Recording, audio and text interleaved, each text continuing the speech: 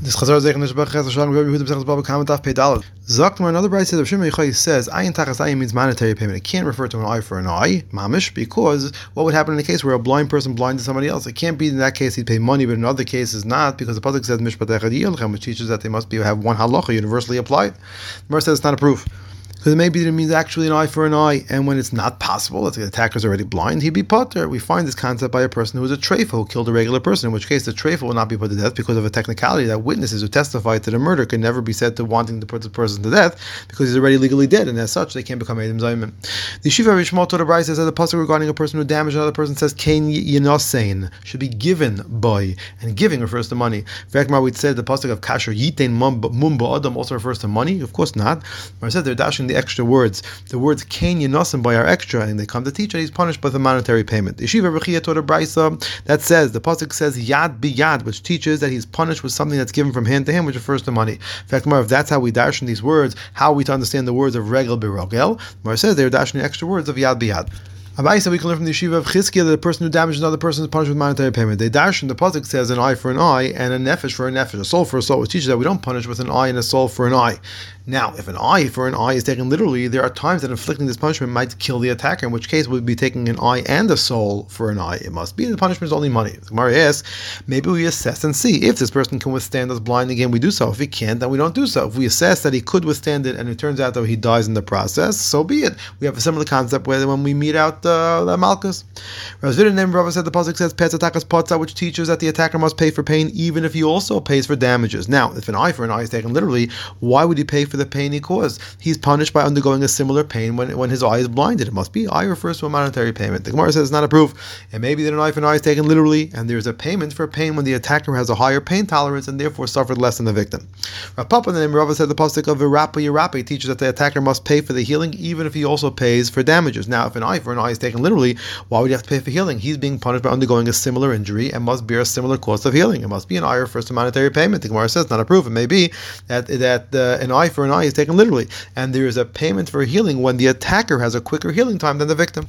Rav Ashi said we learn Gzeir Shava of Tachas from a person that damages an animal to a person that damages a person. Just as in the case of an animal, he's punished with monetary payment, the same as when he damages a person. Why don't we instead learn Gzeir Shava of Tachas from a murderer? And just as over there, when we take his life for taking his life, so too over here we take his eye for having taken an eye. Mara said we rather learn a case of damage from a case of damage and learn a case of damage from a case of death. We should learn a case of a person from a case of a person rather than a person from a case of an animal. Rav Ashi said we learn Gzeir Shava of Tachas from the case of rape, where the punishment is a monetary payment and the case is a person who is who damaged. Bryce says an eye for an eye is to be understood actually literally. In fact, he doesn't hold like all the Tanam who brought various proofs that it's not to be taken literally. Rav Ashi explained he agrees that it's a monetary payment, but he means the attacker pays based on the value of his own eye, not based on the value of the victim's eye.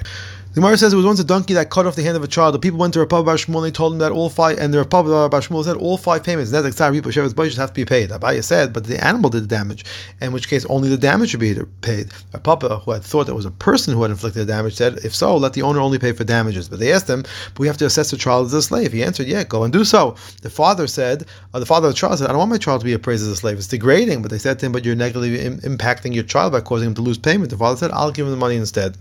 Another mice was once an ox that chewed off the hand of a child. They went to Rava and he told them to appraise the child as a slave to assess damages. They asked Rava, you've said that any case requiring us to appraise like a slave cannot be adjudicated in Bava. He answered, I'm saying to do so only in case the victim seizes assets so that we know how much he may retain from that seizure.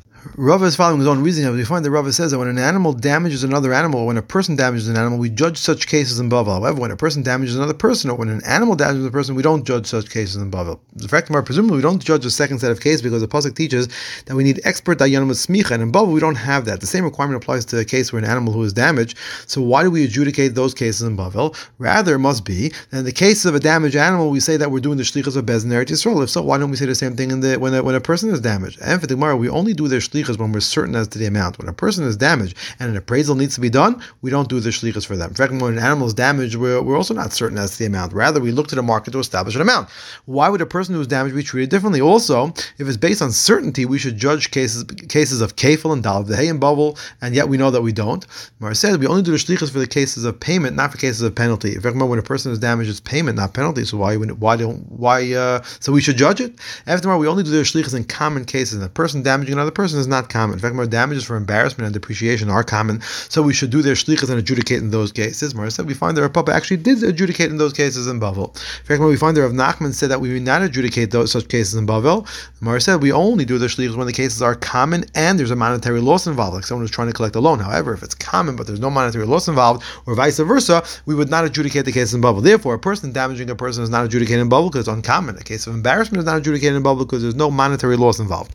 Is that true that in Bavel we judge cases of an animal damaging another animal? We find that Rava says that we don't judge the case of an ox that damaged in Bavel. Now this can't be referring to an ox damaging a person because we don't even judge cases of a person damaging a person. So surely we wouldn't judge a case of an ox damaging a person, which is even less common. Rather, he must be referring to an ox damaging another ox, and we see that he says we don't judge such cases in Bavel.